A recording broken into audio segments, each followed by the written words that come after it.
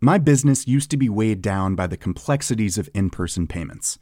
Then, Tap to Pay on iPhone and Stripe came along and changed everything. With Tap to Pay on iPhone and Stripe, I streamlined my payment process effortlessly. Now I can accept in-person, contactless payments right from my iPhone. No extra hardware required. What's truly remarkable is how I can cater to all of my customers' payment preferences. Whether they're using cards, Apple Pay, or other digital wallets, Tap to Pay on iPhone and Stripe ensure a smooth checkout experience every time. And it's not just me. Stripe helps businesses of all sizes, from local markets to global retailers, scale quickly and stay agile. To learn how Tap to Pay on iPhone and Stripe can help grow your revenue and reach, visit stripe.com/tapiphone. I'm Sandra, and I'm just the professional your small business was looking for. But you didn't hire me because you didn't use LinkedIn Jobs. LinkedIn has professionals you can't find anywhere else, including those who aren't actively looking for a new job, but might be open to the perfect role, like me. In a given month, over 70% of LinkedIn users don't visit other leading job sites. So if you're not looking on LinkedIn, you'll miss out on great candidates like Sandra. Start hiring professionals like a professional. Post your free job on linkedin.com/achieve today. Hej, mit navn er ikke Esben Brandborg Østerby, men Alexander Krag, og jeg er co-founder af rekrutteringsbureauet Statum. Og vi er blevet annoncører her på iværksætterhistorie. Bare rolig, Esben skal nok overtage lige om lidt. Jeg vil bare gribe muligheden for at fortælle dig, at hvis du gerne vil være en del af en iværksætterhistorie frem for bare at lytte til dem, så skal du så fat i os. Vi rekrutterer nemlig for nogle af Danmarks mest succesfulde iværksættervirksomheder. Og derfor er vi din indgang til rigtig mange unikke karrieremuligheder i startup-miljøet. Og det er selvfølgelig helt gratis for dig at få hjælp af os, da det er virksomhederne, der betaler os for at finde frem til talenter som dig. Så hop ind på statum.dk og se, hvilke karrieremuligheder vi har. Tak for din tid, og god fornøjelse med denne episode.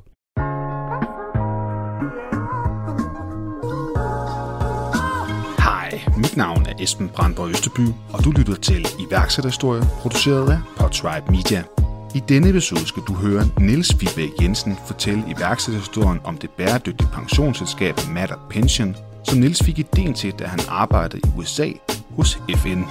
Niels fortæller blandt andet i hans historie om at lande en vigtig aftale, blot for at se den nye samarbejdspartner blive solgt kort efter. Men vi hører om det 3-4 timer før, at aviserne får nyheden. Det gør de kl. 9:30 den aften, og vi har ligesom 4 timer til at reagere. Og ligesom også få sendt mails ud til alle de kunder, der har skrevet sig op, og sørge for, at vi ligesom er klar, når nyheden den breaker. Så de ikke hører det fra aviserne, de hører det fra os. Og det var på en måde sådan den mest skuffende aften. Et af de lavpunkterne, tror jeg. Men det var også en af de fede aftener. Man kan sige, vi sidder på vores kontor, der vi så lige flyttet ud på Nørrebrogade. Vi sidder med en 8-9 folk, tror jeg vi er. Og har ligesom 3-4 timer til at sørge for, at når den her nyhed den breaker, så er det mindste, vi kan gøre, også over for alle dem, vi gerne vil have som kunder, det er at sørge for, at de hører det fra os. Og få sendt mails ud til dem alle sammen, og få opdateret nyhedsbreve og alting med det her. Og en eller anden bliver sendt ned efter pizza, og så sidder vi ellers og knokler hele den aften og ud til, jeg ved ikke hvornår, om aftenen. Det var virkelig en fed følelse af sådan en team spirit, og virkelig et vendepunkt.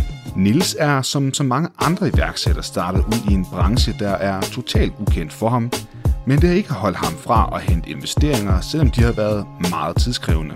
Og så er det værd at nævne, at siden optagelsen her, så er det kom frem, at de grønne investeringer faktisk klarer sig bedre end resten af markedet. Med en højrisikoprofil fik man således 26,2% i afkast i de 3 første kvartaler af 2019 hos Matter Pension. Ellers har jeg ikke så meget mere at sige end rigtig god lytterfornøjelse. Niels, ordet er dit. Min historie, den starter med en note, jeg har på min telefon. Nu skal jeg finde den til dig. Den er fra september 2016. Nærmere bestemt den sidste søndag i september. Datoen er helt præcist den 26. september 2016. Og det her det er en note, simpelthen en liste over folk, jeg skal snakke med. Fordi jeg var stødt på ikke min første, men en anden iværksætteridé. På derværende tidspunkt havde jeg ingen idé om en iværksætteri, og havde ingen forestilling om, at jeg skulle være iværksætter. Men jeg sad dengang i FN-systemet i New York og arbejdede med international politik, nærmere bestemt, hvordan man ligesom fandt penge til FN's planer og projekter og operationer.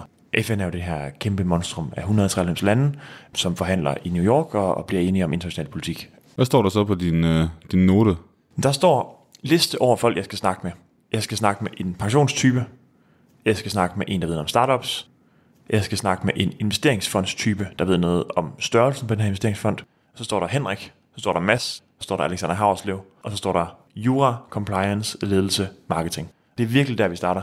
Ideen kommer efter, at jeg i september 2016 arbejder i New York. Jeg arbejder på FN-missionen, som sagt, og arbejder med at repræsentere Danmark i FN og i internationale forhandlinger. Og jeg har været der i knap 4 måneder som fastansat. Jeg er lige blevet færdig med mit studie den samme sommer og er flyttet til New York. Har efterladt venner og familie og kærester og alting i København, og jeg er flyttet til New York. Og er sådan ret hurtigt kørt enormt død i FN-systemet. Det føles lidt som at være slået ind på sådan en karrieremæssig blind vej egentlig. Man lærer en masse, man bliver enormt udfordret, men man lærer også noget om, hvordan FN fungerer, hvordan bureaukratier fungerer. Og man lærer meget lidt, som man kan tage med videre i sådan den rigtige verden. Så du kan forestille dig, at man arbejder sådan lidt i en boble af tusindvis af diplomater, som mødes i FN og diskuterer alle mulige politiske emner. Men stadigvæk i en boble, og man arbejder med ting, som er meget svære at videreføre til alle mulige andre projekter, om det så er NGO'er, eller en private sektor, eller startups for en sags skyld. Og det er ligesom der, ideen starter. Jeg får en idé til, at pensionsopsparinger vel egentlig ret beset burde blive investeret på en måde, der var til gavn for den verden, vi gerne vil gå pension i. På det tidspunkt er der ikke nogen mulighed for at investere pensionsopsparingen på en bæredygtig eller grøn måde i Danmark, hvis man gerne vil det, hvad enten man er en privatperson, der gerne vil have en grøn opsparing, eller man er en virksomhed, der gerne vil have, at ens ansættes pensionsopsparing skal investeres grønt. Den idé, det må være udsprunget fra et eller andet, du har oplevet, et eller andet, du har set. For det første har jeg læst en artikel, eller en bog faktisk er det, af en amerikansk journalist, der hedder Rana Furuha. Den hedder Makers and Takers. Meget amerikansk, men handler egentlig om, hvordan den amerikanske finansielle sektor er blevet for stor, og det er til skade for sådan det generelle samfund. Og i USA snakker man meget om det, der hedder Wall Street og Main Street, hvad skal man sige, hvor Wall Street ligesom er den finansielle sektor, og Main Street er den mere generelle økonomi. Og de to, jamen, de clasher nogle gange lidt. Og det er et meget interessant perspektiv, men det hun ligesom kommer frem til, det er, at selv pensionskasserne egentlig investerer på en måde, der er til skade, både for miljø og klima, men egentlig også for den generelle økonomi på nogle punkter. Og det bliver egentlig en idé til at lave et bæredygtigt pensionsprodukt, hvor man kan investere sine penge ansvarligt. Samtidig så sidder jeg som sagt i FN.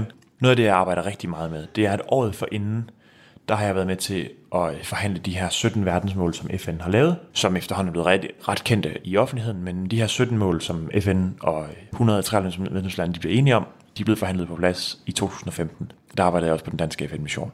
Det, der ligesom er udfordringen, er, at man har vedtaget den her målsætning, og man har sat en masse meget ambitiøse mål for de næste 15 år. Men det store spørgsmål, det udstår stadigvæk, og det spørgsmål, det er, hvor skal pengene komme fra? Regningen på de her 17 mål, det der kræves er ca. $2.500 milliarder om året i investeringer. Så det vil sige Danmarks bruttonationalprodukt gange 10 om året alene i investeringer i global udvikling, basalt set, hvis det nogensinde skal lykkes det her. Den udfordring er der slet ikke kommet svar på året efter i 2016, og det er der sådan set heller ikke den dag i dag. Men jeg tror, den tanke, jeg har på det værende tidspunkt, det er, at jamen, vi har i Danmark mere end 4.000 milliarder kroner i pensionsopsparinger. Og det er et rigtig godt sted at starte, hvis man gerne vil investere bæredygtigt. Det er også den største pulje af langsigtet kapital, vi overhovedet har. Og det man så egentlig skal forestille sig, man kan sige, det er ikke fordi, jeg på daværende tidspunkt er ikke ser i iværksætter. Jeg har aldrig rigtig haft noget med iværksætteri at gøre, men det føltes lidt som om, at det er ligesom den her idé, jeg har. FN-systemet føltes lidt som sådan en blind vej, et eller andet sted, jeg skal finde på en idé. Jeg skal finde på noget andet at lave. Og jamen, det er den bedste idé, jeg har, det er det her pensionsstartup. Og jeg begynder så at researche det, og igen, jeg har aldrig haft noget som helst med startups at gøre. Jeg har ikke nogen erfaring med startups. Så det jeg starter med at gøre, det er egentlig at ringe rundt til alle jeg kender, som ved noget om startups. Og det kan du også godt se på den note, jeg lige læste op. Man kan sige, at min tilgang var egentlig at ringe til alle dem jeg kendte, der vidste noget om startups, eller om pension, eller om investeringer generelt. Et godt råd efterfølgende er selvfølgelig at starte en virksomhed, der laver noget, man ved noget om, men det råd fulgte jeg ikke. Vi starter med, der i efteråret 16, at ringe rundt til en masse venner og bekendte, og interviewe dem, om de synes for det første, om de synes ideen er god. Det gør de færreste af dem. Men de kommer i hvert fald med sådan ret god input til, hvad kan lade sig gøre, hvad kan ikke lade sig gøre. Det bliver egentlig mere og mere tydeligt, at den her idé, der er noget at arbejde videre med. Det kan godt være, at det ikke er billion-dollar idéer, men der er masser at arbejde videre med, der er masser af potentiale. Så jeg stopper på FN-missionen, flytter hjem 23. december 2016, flyver hjem til Danmark og flytter ind på min kærestes kollegeværelse i København og starter op. Sammen med Emil Fuglsang, som er min medstifter. Han har en fuldtidsjob på det tidspunkt, men vi starter egentlig op sammen med den her idé. Hvor kender hinanden fra? Emil har også læst på CBS, ligesom jeg har. Han har læst nogle år over mig. Vi har drukket øl på en meget, meget hyggelig cocktailbar et sted i Chinatown i New York et par måneder forinden. En hverdag, det blev lidt for sent, men det var en god start. Og så bliver jeg egentlig henvist til ham, fordi han har arbejdet med pensionssektoren herhjemme. Han har været konsulent på nogle store projekter i et par af de store danske pensionskasser. Jeg laver simpelthen et LinkedIn-opslag, sådan, hey, er der nogen, der ved noget om pension? Og så er der en, der kommenterer og tagger Emil i det. Og så sender jeg ham en LinkedIn-besked, som han er dum nok til at svare på. Jeg skriver ligesom sådan, beskriver projektet på 10 linjer eller sådan noget. Og Emil han svarer noget i retning af, det lyder sindssygt svært, men jeg vil gerne være med. Og så fanger bordet jo. Så det er det, der ligesom triggede en. Det skal da ikke være nemt. Det skal ikke være nemt, og så er det, vi gør. Og så starter vi så. Jeg flytter som sagt ind hos min daværende kæreste. Vi deler et værelse, kollegieværelse på Amager, og så kommer vi ligesom i gang. Og når man starter sådan helt fra scratch, man kan sige, med noget, man ikke har haft noget med at gøre med før, og pension rimer ikke lige på startups. Det er ikke lige sådan der, hvor man forventer mest innovation eller iværksætteri. Men vi bruger ligesom de første 3-4 måneder på at finde ud af, hvordan i alverden vi gør det. Det allerførste, jeg gør, og det er virkelig dumt, men det er jo sådan, man gør det, hvis man har læst international politik, det er at gå på biblioteket på CBS, og så låne en bog om dansk pensionsret. Og hvis man virkelig gerne vil demotiveres som iværksætter, så er et rigtig godt sted at starte, det er at låne en bog med alle de ting, du ikke må. Det er et rigtig dårligt sted at starte. Men det gjorde jeg, for ligesom at få en idé om, hvad var juraen i det her, hvad kan lade sig gøre, hvad kan ikke lade sig gøre. Det, der bliver tydeligt hurtigt, det er, at det der med at rejse penge til at få en pensionslicens, det er nok ikke så realistisk. Men den vej rigtig mange fintech, som det hedder, startups går, jamen de laver partnerskaber med den etablerede sektor. Og det gør man ligesom for overhovedet komme i gang, for overhovedet at komme på markedet. Så vi begynder så småt, at vi ligesom får nogenlunde styr på, hvad det egentlig er, vi gerne vil, og hvad det har konsekvenser. Så begynder vi at lede efter partnere. Det foregår egentlig, man kan sige, helt klassisk, men du begynder at cold call folk, og prøve at få fat i danske pensionsselskaber, og høre, om der er nogen af dem, der overhovedet har nogen appetit på at lave et bæredygtigt produkt sammen med 2 iværksættere. Men problemet er vel egentlig, at I ikke rigtig selv er klar over, hvad det helt skal være endnu. Det eneste, I har fundet ud af, det er, at vi kan i hvert fald ikke få en licens. Præcis, så vi skal så finde ud af, hvordan fanden gør man så? Vi havde en idé om, at vi ville gerne lave en grøn investeringsfond, som ligesom skulle ligge bag alt det her, som skulle være den fond, som pengene investeres i. Det ville vi gerne lave. Hvordan vi skulle gøre det havde vi nogle idéer om. Det skulle være nogle selskaber, nogle aktier, som er klar så godt på bæredygtighed, nogle grønne obligationer. Det havde vi sådan en vag idé om, hvordan vi gjorde. Så havde vi en idé om, at vi troede også på, at man kunne bygge en mere appellerende, altså en federe digital oplevelse. Pension er jo virkelig kedeligt og virkelig tungt, og virkelig noget, som de færreste går op i. Så vi tænkte også, det burde være muligt at bygge simpelthen en digital løsning, eller en app, eller en hjemmeside, som er meget mere spændende end en normal pensionskasse. Vi får ret hurtigt en gut, der hedder Morten ombord. Morten er dengang industry manager hos Google, har gjort kometkarriere hos Google, kommer på Forbes 30 under 30 liste, og han er virkelig dygtig og virkelig, virkelig drevet. Han kommer også med ombord, og det vi egentlig starter med, noget af det første er, udover at vi ligesom har idéen om investeringsfonden, og vi har en idé om, at vi kan bygge noget brugeroplevelse, som er federe, end der findes i forvejen, så bruger vi nogle af vores allerførste penge på simpelthen at lave en demoversion af en digital platform, hvor man kan logge ind, og så kan man se, hvor meget man har i opsparing, hvad er mine penge CO2-aftryk, eller hvor meget grøn energi er de med til at producere. Så simpelthen for at bygge en anden oplevelse af de her penge, i stedet for det bare er en opsparing, man skal bruge om 40 år, så er det faktisk også et middel til at gøre en forskel i form af grøn energi eller reduktion af CO2. Vi har ikke nogen teknologi, vi har ikke nogen samarbejdspartner, vi har ikke nogen licens, vi har ikke noget funding. Men det vi bruger vores første penge på, det er ligesom at bygge den her demo, som vi så kan tage med ud til pensionskasserne og sige, vi vil gerne bygge det her. Og de penge, de kommer fra jeres egen lommer? Nogle af dem kommer fra vores egen lommer, nogle af dem kommer fra, bliver en del af sådan et acceleratorprogram, der hedder Climate Kick, som sidder ude på DTU i Lyngby, og som er for sådan grønne startups. Men acceleratorprogrammet er jo sådan lidt, det er meget forskelligt, hvordan indholdet er, og hvad kravene er. Det er rigtigt. Men tager de så en del af equity og giver et indskud, eller hvad gør det? Nej, man kan sige, de tager ikke nogen equity, men man får ligesom et indskud, eller et grant er det vel egentlig. Så 150.000 kroner, og vi bruger så halvdelen af det, tror jeg, på at bygge vores demo-version der. Noget af det, der ligesom er det fede ved pensionssektoren herhjemme, at det er, tror jeg, der er ret kort vej til beslutningstagere, og de har sgu ikke set ret mange startups før. Det er meget sjældent i pensionssektoren. Der er vel 3 i Danmark nu, og der var ikke nogen andre, da vi startede. Det der med at få foretrædet for deres direktioner, og sådan komme ret højt op i organisationerne, det kommer man enormt hurtigt. Og jeg tror, vi har været i gang i 4 måneder, og på det tidspunkt har vi absolut ingenting, men kommer enormt hurtigt sådan, får muligheden for at præsentere ideen for direktører i danske pensionsbranche i nogle af de 5 største i landet. Der er virkelig kort vej til toppen i nogle af de her steder. Det er i hvert fald vores indtryk. Det betyder selvfølgelig også, at vi kommer ud i nogle præsentationer, vi slet ikke er klar til overhovedet, eller det der ligner. Vi er sådan kun i den indledende fase, og ved at begynde vores research. Men det var ret spændende. Jeg kan huske især sådan vores første møde med investorer. Vi er jo på det tidspunkt nok, vi er rigtig gode til at bygge præsentationer og PowerPoints op, men vi har ikke helt styr på detaljerne endnu, men det skal nok komme. Og vi bliver virkelig, virkelig kørt over første gang, vi møder investorer, kan jeg huske. Det er ude hos Copenhagen Fintech Lab. De har sådan et kontorfællesskab for fintech-iværksættere, og der møder vi Nordic Fintech Angels. Og det er uheldigt, fordi de har lige startet en gruppe af business angels, som gerne vil investere i fintech-startups, og vi er så uheldigvis den første, der får lov at præsentere for dem, før det egentlig er gået op for os, hvor svært det her med licensen egentlig er. Og vi bliver fuldstændig kørt rundt i detaljerne i 40 minutter, og de siger meget, meget, meget tydeligt nej tak. Og det der ligesom er det smukke ved den historie, udover at det var de mest ubehagelige 40 minutter, tror jeg har været igennem som iværksætter, jamen det er også, at den der gruppe af investorer har været så sindssygt støttende, selvom de siger meget, meget klart nej tak. Så over de næste år, så får vi en masse hjælp, vi får en masse kontakter, vi får en masse sparring fra folk, som har sagt enormt klart nej tak til at investere i en idé. Det synes jeg var ret sigende for, hvordan vi egentlig oplever den der periode, at når rigtig mange taler om deres startup, så er det ligesom, så går du fra udfordring til udfordring, og du går fra en masse mennesker, der ikke rigtig troede på ideen. Og vores historie er egentlig lidt det modsatte. Vi har mødt en masse opbakning, mentorer, andre iværksættere, samarbejdspartnere, som virkelig har troet på ideen, og hvis ikke på ideen, så i hvert fald bakket op omkring den. Selvom de måske har troet, at ideen var måske så. Men selv den her gruppe af investorer, det er en 5-6 tidligere direktører i banker og datacentraler og sådan ret senior folk, selvom de siger meget, meget tydeligt nej tak og kommer med en masse, lad os kalde det konstruktiv kritik af ideen, så er de sindssygt støttende og bakker virkelig op senere hen i forløbet. Og da vi så kommer tilbage et år senere, og vi faktisk har fået en partner på plads, vi har en aftale med Skandia, og vi har fået detaljerne, har fået lavet vores research ordentligt, så siger de ja, og de fleste af dem er den dag i dag investorer. Og det der med, at man siger meget, meget klart nej til en idé, men at man ligesom bruger sin tid og sin ekspertise og sine kontakter på at hjælpe startup, man ikke har investeret i. Det synes jeg var ret sigende for, hvordan vi har oplevet perioden. Så du oplever egentlig, at selvom at de synes, at det var en dårlig idé til at starte med, altså i hvert fald præsentationen var ikke sådan vildt god, yes, at de var stadig opbakkende. De vil stadig gerne holde kontakten. De har forsøgt at sende os videre og hjælpe os virkelig med noget netværk og noget erfaring. Det har jeg enormt stor respekt for. Selvom de helt tydeligvis ikke ville investere. Og det var så fair, fordi det var vi ikke klar til. Man kan sige, præsentationen var der ikke. Der var en masse ting, der manglede. Den opbakning, det synes jeg, det var meget sigende for, hvordan vi oplevede sådan den opbakning i de første måneder. Så skal jeg bare lige have fat i, hvad det er, der gør, at de så bliver interesseret senere hen. Hvad er det egentlig, ligesom opnår i mellemtiden? I og med, at du ligesom skal bruge en partner, før du kan begynde at sælge noget, så er det ligesom det, du mangler. Det første, du skal have på plads som fintech-startup, det er egentlig et partnerskab med en etableret institution. Fordi vi må ikke selv sælge pensionsordninger, du må heller ikke agere bank uden licens. Så man skal have et partnerskab på plads først. Det er step nummer 1.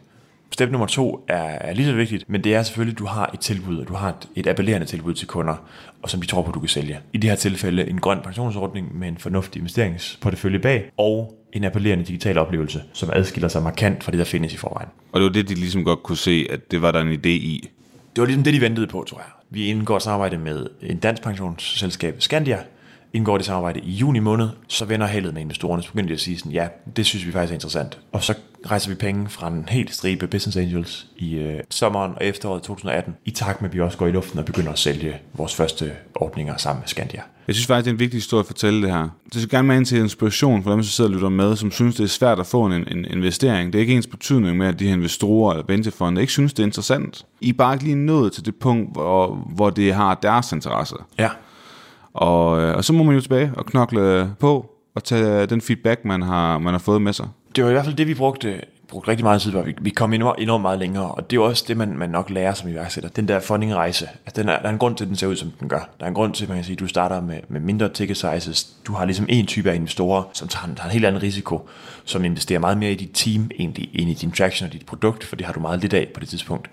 Og så skalerer du mere retning af at rejse penge på din forretning og dine tal senere hen. Det giver rigtig god mening, og det er også selvfølgelig også kudos til vores investorer på det tidspunkt, fordi det var en del af det. Det hjalp i hvert fald også med, at vi kom derhen, hvor vi faktisk var modne til at trække investeringer ind. Hvor meget rejser I der? Vi rejser cirka 2,4 millioner kroner i løbet af efteråret der, og starten af vinteren, fra tidligere ledere i finansielle virksomheder, også fra andre startups, i hele sammensurium. Og for os i den kreds af mennesker, en masse sindssygt dygtige folk ind, som hjælper os med alt lige fra IT til at rejse flere penge, til produkt, til salg, men en hel masse kompetencer, vi ligesom får tilknyttet. Vi har egentlig et advisory board eller en bestyrelse, men udover det har vi en masse uformelle kontakter, som vi kan ringe til, eller som vi kan trække på, hvis vi har brug for noget. Vi har eksperter i pitching eller i private equity, så hvis vi skal ud og tale med andre investorer, der skal forhandle kontrakter, så har vi hjælp. En ting er selvfølgelig, at vi får hjælp, men de er også gode til sådan at pushe os i en retning og blive bedre til at sælge og blive mere kommercielt orienteret og få bedre styr på vores forretningsmodel. Der hjælper de også rigtig meget til. Det er også den del, vi har virkelig brug for på det tidspunkt. Vi har selvfølgelig også brug for pengene, men vi har virkelig også brug for deres ekspertise og deres erfaring. For os stille og roligt bygget et team op. Nu er vi 12 ansatte i dag, og får virkelig hævet nogle kompetente kræfter ind. For det er selvfølgelig den anden del af det, at vi kan ikke gøre det her selv. Vi får virkelig hævet nogle virkelige talenter ind, som hjælper med ligesom at løfte firmaet fra bare at være en idé til egentlig at være et ret kompetent team, som virkelig kan eksekvere på nogle udfordrende projekter. Jeg er lige flyttet til Danmark efter flere år i udlandet. Jeg har arbejdet som freelancer, og jeg ved, at der er særlige beskatningsregler i forhold til freelancearbejdet. Men hvordan de er, det kan jeg ikke helt huske. Meget har dog ændret sig, og jeg ved ikke helt længere, hvor jeg finder den rette hjælp til min økonomi. Og jeg tør ikke google min vej frem til en fremmed revisor. Det her var en kundeudtalelse på Trustpilot som Agea, som er episodeannoncør på denne episode. Deres online-værktøj, som er 100% gratis at bruge, giver dig 3 tilbud for revisorer, der matcher din lokation, personlige værdier og pris. Revisoren kan hjælpe dig med blandt andet økonomistyring og lønadministration, så du kan være sikker på, at lønnen til dig og din ansatte dels bliver beskattet korrekt, og så I sammen kan fokusere på det, I er gode til at vækste jeres forretning. Det eneste, du skal gøre, er at beskrive opgaven, du skal have løst i det link, du finder i show notes. Hvad var den rejse? Altså det der med, at når man får nogle penge, og du er førstegangsiværksætter her. Du sagde godt nok, du havde haft en idé før det her, men det er første gang det her, ja. Det er første gang, du starter en virksomhed reelt. Altså I formår alligevel at rejse 2,4 millioner. Det er ret mange penge på noget, som jo basalt set stadig er et minimum viable product. Det må man sige. Og altså I så får godt nok fået den her partneraftale, hvilket ligesom styrker jeres case. Men hvordan er det så lige pludselig at skulle bruge de her penge, og skulle til at finde de, du siger I finder nogle masse talenter i mange ansatte I er i dag, men jeg kunne godt tænke mig at høre lidt mere om den transformation, og hvad der sker i den transformation, at I rammer 12 ansatte, fordi du kommer direkte fra FN. Hver gang jeg ser avisoverskrifter, hvor folk skriver, iværksættere får x antal millioner, så tænker jeg sådan, det er simpelthen forkert. Du får ikke noget som helst gratis. Der kommer et sæt af forventninger med. Du vågner næste morgen og tænker sådan, shit, nu har jeg altså også tænkt, jeg har lovet mine, eller ikke lovet, men jeg har i hvert fald sat mine investorer i udsigt, at vi kan udvikle det her. Jeg har sat mine investorer i udsigt, at det her bliver en god forretning. Nu er der pres på. Og det er meget den følelse, vi vågner op til, synes jeg. Så man tænker, nu har jeg ressourcer, og nu skal jeg eksekvere på det her. Hvordan griber I så det an? Vi lægger egentlig en plan for, hvad er det for nogle ressourcer, vi skal bruge. Nu har vi har nogle penge, så vi kan hyre nogle folk.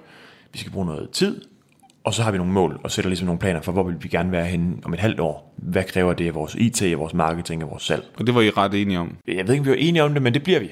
Det sætter vi simpelthen ned med vores team, og simpelthen sætter os sammen og siger, det her er planen for det næste halve år. Her vil vi gerne være. Du skal forestille dig, at det her det er sommeren 2018. Vi underskriver aftalen med Skandia den 26. juni, lige før folk går på sommerferie.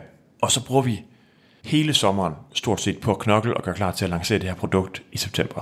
På det tidspunkt har vi et kontor i Founders House i København. Vi sidder 8 ansatte på et kontor, der vel er 4x6 måske.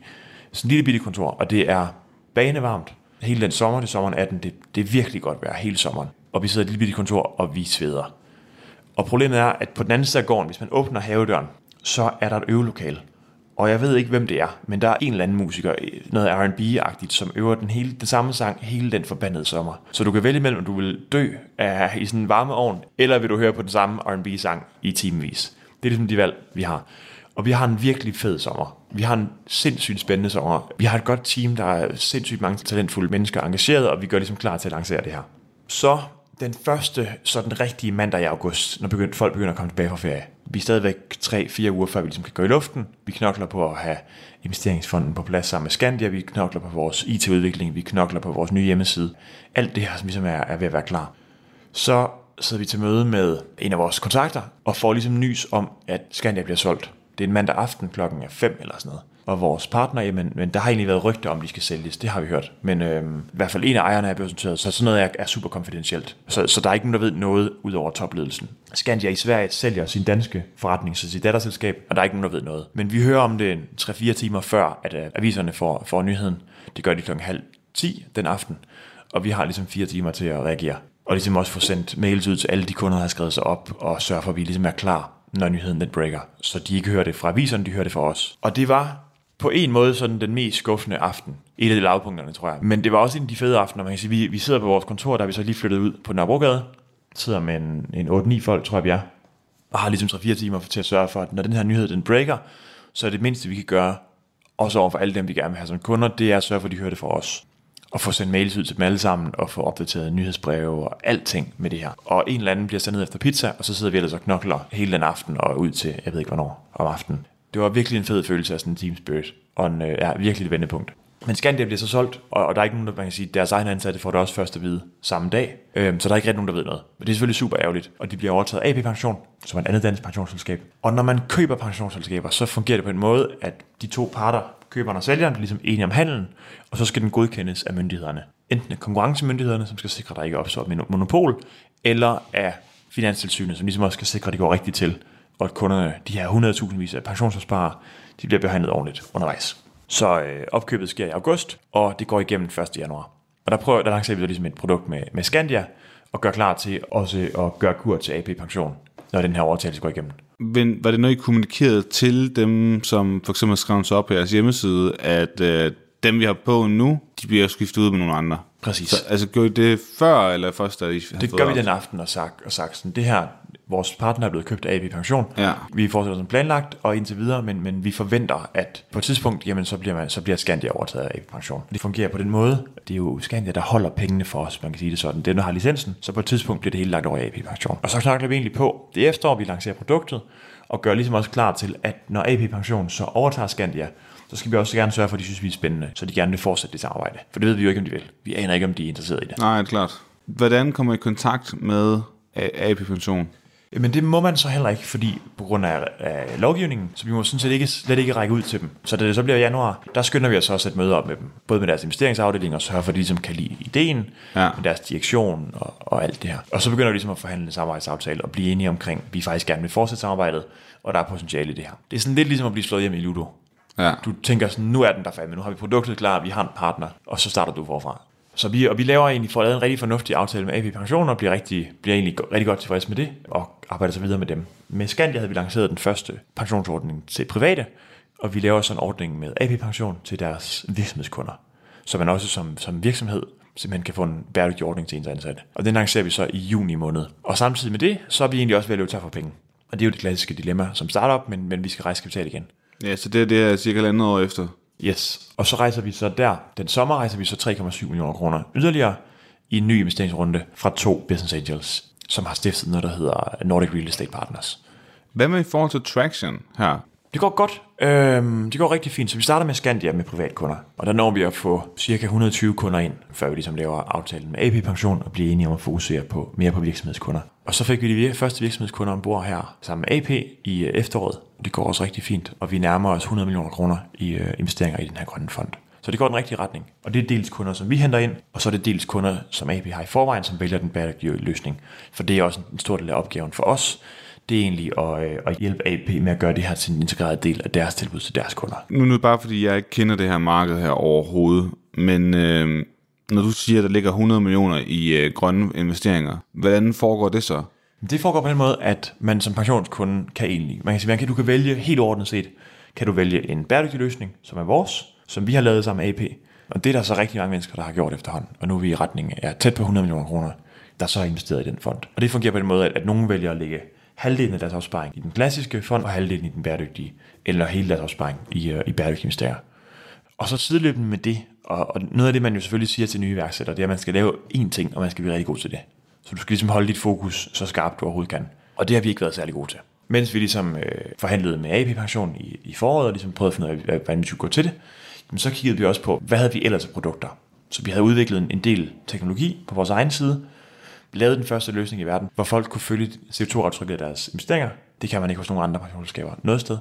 Måske kan man den dag i dag, men vi lavede ligesom den første platform overhovedet, hvor du sådan set kunne se, hvad var det for en effekt, dine penge havde. Og de værktøjer, vi bruger til sådan at screene investeringer, dem fandt vi egentlig ud af, at det var der også andre, der kunne bruge. Så det er sådan en klassisk iværksætter. Man kan sige, du finder ud af, at din oprindelige idé er god, men der kan sagtens også være andre ting, du kan specialisere dig i. Så vi får kontakt til en masse investorer, egentlig ligesom os selv, var ret interesseret i det her med at investere bæredygtigt, men var i tvivl om, hvordan man går til det. Og vi havde til egen brug, sådan til intern brug, vores egen definition af, hvad der var bæredygtigt. Den havde vi selv bygget op, og vi havde selv hentet data ind fra en lang række forskellige kilder. Så I simpelthen sat nogle kriterier ned og sagt, for at det kan blive bæredygtigt, det er nogle cases, vi vil have ind i vores fond, så skal de opfylde de her ting her. Præcis, og det havde vi gjort med hjælp af data fra en masse forskellige kilder. Og det er research, det er NGO'er, det er civilsamfund, det er tænketanke. En masse forskellige af kilder, som man ikke normalt vil bruge som bank eller som pensionsselskab. Men det havde vi ligesom gjort, og det havde vi gjort til intern brug. Men der begynder vi ligesom at få henvendelser, som tænker sådan, det virker til, at I har fat i noget her. Hvordan gør I det? Og så begynder vi egentlig at lave andre opgaver for andre investorer med de her værktøjer, vi har bygget til intern brug. Det, der er fordelen ved det, da vi har været heldige, er, at vi får en CTO ind, Alexander, som kommer ind tidligt, og som ligesom er meget opmærksom på, at vi skal sørge for, at det vi gør, det kan vi skalere, vi kan bruge det mere end et sted. Og det er han enormt opmærksom på, og bygger ligesom hele vores platform op til, at det kan faktisk også bruges af andre. Så vi begynder ret hurtigt at lave analyser for andre investorer, familiekontorer og pensionskasser, som skal have hjælp til det her med bæredygtighed. Og det gør vi ligesom sideløbende, og det er sådan klassisk, man kan sige, vi venter ligesom på, at vi skal afklaring med AP-pension, og venter på, hvad er fremtiden for det her. Så man bruger selvfølgelig ens ressourcer der, hvor man tror, der er en forretning. Så det bygger vi på i foråret, og begynder så også her i efteråret at hjælpe andre investorer og lave et par aftaler. Først med Hemonto, som er en platform til familiekontorer. De er ikke så kendte, men de forvalter, eller de administrerer porteføljer for mere end 200 milliarder kroner for en lang række kunder. Så de er sindssygt dygtige til det, de gør, og hjælper ligesom kunder med at have et overblik over, hvordan man klarer sig på afkast og omkostninger. Alle de sådan klassiske. Og så har vi kontakt til Nasdaq, den her amerikanske virksomhed, og laver samarbejde om at bruge vores værktøjer, så de værktøjer, vi lavede til intern brug oprindeligt, til deres kunder, til de banker for eksempel, som de hjælper, jamen de kan også på deres egen platform udstille, hvad er for eksempel CO2-aftrykket på dine penge, eller hvor meget grøn energi er du med til at producere, eller hjælpe deres investorer med at analysere deres porteføljer. Og Emil, min co-founder, er så i september i år i New York på Times Square, og det bliver simpelthen slået op på deres sådan kæmpestort billboard over Times Square, hvor Nasdaq annoncerer det her samarbejde. Ja, det var sgu ret vildt nok at se sådan. Jeg var ikke med derovre. Emil var på ferie og var så alligevel i New York. Jeg sad, det var sådan fredag aften, dansk tid, fredag eftermiddag, amerikansk tid. Jeg sad og fulgte et eller andet webcam fra Times Square for at se, når det kom op. Det var sgu ret sjovt. Og Emil bliver så interviewet til Trade Talks, som er Nasdaqs tv-program.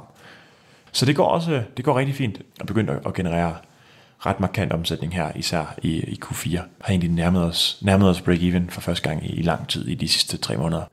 Altså per måned? Ja. Så I har stadig 12 ansatte, og I tjener faktisk så... Vi tjener ikke penge, men vi nærmer os break-even, så det går rigtig godt. Det er super, Niels, og det var virkelig spændende at høre om din rejse. Før vi lige slutter af, så plejer jeg jo lige at stille 2 spørgsmål. Yes. Hvis nu du skulle tage de læringer, du har gjort dig i dag, og skulle starte forfra, men helt uden penge, hvad vil du så gøre anderledes? Der er fandme mange ting, jeg vil gøre anderledes. Og undskyld bandeordet, men man kan sige, der er så mange ting, vi har lært, at der er hundredvis af beslutninger, jeg ville gøre anderledes. Jeg tror for det første, og det man nogle gange vil ønske, så vil man kunne lave én ting og blive rigtig god til den. I stedet for lige nu, man kan sige, laver vi mange forskellige ting, fordi vi har mange forskellige kunder, men jeg vil være bedre til at fokusere. Så vil jeg være bedre til, og det er min egen opgave, jeg er uddannet i international politik. Du kan næsten ikke komme længere væk fra iværksætteri end international politik, tror jeg ikke. Det er simpelthen så lidt brugbart, som noget kan være. Så jeg vil ønske, at jeg var bedre til at forstå teknologi. Jeg var bedre til at forstå database, arkitektur, udvikling, den slags. Det er nok de 2 ting, jeg vil gøre anderledes. Og hvad så, hvis du skulle lave en nominering her til podcasten? Jeg har 3, som jeg ser ret meget op til, som jeg gerne vil høre. Den første er Ida Tin, som har lavet Clue, som jeg synes er ret inspirerende. Hun har en fed historie. Og jeg har ikke hørt den, så jeg vil gerne høre den på podcast, men jeg har læst lidt om den. Clue er basalt set en app til at tracke menstruation. Også sådan det der med at bygge et community op. Så er der Mette Lykke fra Too Good To Go. Ja, hun lavede Endomondo, ikke? Hun lavede Endomondo først, ikke? Og så er ligesom trådt ind som CEO i Too Good To Go. Jeg synes det der med at sige, okay, hun har lavet en virksomhed først, solgte den fra, og så ligesom startet forfra og tænkte sådan, den her idé vil jeg gerne drive, det synes jeg er sindssygt fedt, og det vil jeg gerne høre historien om. Vi har bare fortalt historien om Too Good To Go med Brian Christensen, ja. Men det kunne selvfølgelig være interessant at høre tingene fra hendes side af, fra da hun kommer ind, og så måske få Endomondo salget til Under Armour og alt det der. Der er sikkert også nogle gode historier der. Man kan sige, sådan den old school iværksætterhistorie om Too Good To Go, det er klart, den er andre, der kan fortælle. Men jeg synes hende har jeg enormt meget respekt for, og ser enormt meget op til. Jamen, hende skal nok få med. Og så den sidste er Christian Erfurt fra Be My Eyes. Yes. Som udover at vi har en del gode venner i Be My Eyes, så er det også et spændende projekt. App, der hjælper blinde, basalt set. Som er blevet verdenskendt. Og som jo ikke rigtig er sådan det er jo ikke nødvendigvis sådan en forretning, men det er ved at blive. I første gang er det jo bare en app, der hjælper folk, og som er blevet verdenskendt, og som har fået, jeg ved ikke hvor mange awards, og jeg ved ikke hvad. Det er sindssygt sejt, og det er og godt. Og du er heller ikke den eneste, der har anbefalet ham. Nej, jeg tænkte det nok. Der er et par stykker, der har gjort det, så ham vil jeg også sørge for at få fat på. Lad det være det sidste ord. Tusind tak for at du gad at komme her til Odense og tale lidt med mig. Det var rigtig spændende at høre om din rejse, og ønsker dig alt held og lykke. Jo tak, og tak for din tid. Det var så lidt. Det var altså historien om Matter Pension, fortalt af iværksætter Niels Fibæk Jensen. Jeg håber, du nød det. Og hvis du gjorde, så kan du gøre dagens gode anmeldergerning og bruge sølle 1 minut på at give os 5 stjerner, der hvor du lytter til podcast. I næste uge skal du høre en rockerfed iværksætterhistorie om State. Og det er måske nok en af de allerbedste so far, hvis du spørger mig. Medstifter Jon Andersen har været en tur forbi Odense, og har her blandt andet fortalt om, hvordan de fik kæmpestore atletikoner som Christian Eriksen og Karoline Wozniacki med som medejere. Ellers har jeg ikke så meget mere at sige end på gensyn. Kan du have en rigtig god entreprenant dag, til vi høres ved. Hej!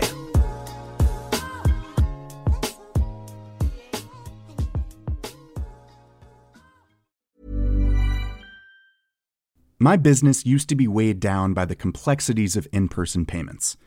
Then, Tap to Pay on iPhone and Stripe came along and changed everything. With Tap to Pay on iPhone and Stripe, I streamlined my payment process effortlessly. Now I can accept in-person, contactless payments right from my iPhone. No extra hardware required. What's truly remarkable is how I can cater to all of my customers' payment preferences. Whether they're using cards, Apple Pay, or other digital wallets, Tap to Pay on iPhone and Stripe ensure a smooth checkout experience every time. And it's not just me. Stripe helps businesses of all sizes, from local markets to global retailers, scale quickly and stay agile. To learn how Tap to Pay on iPhone and Stripe can help grow your revenue and reach, visit stripe.com/tapiphone.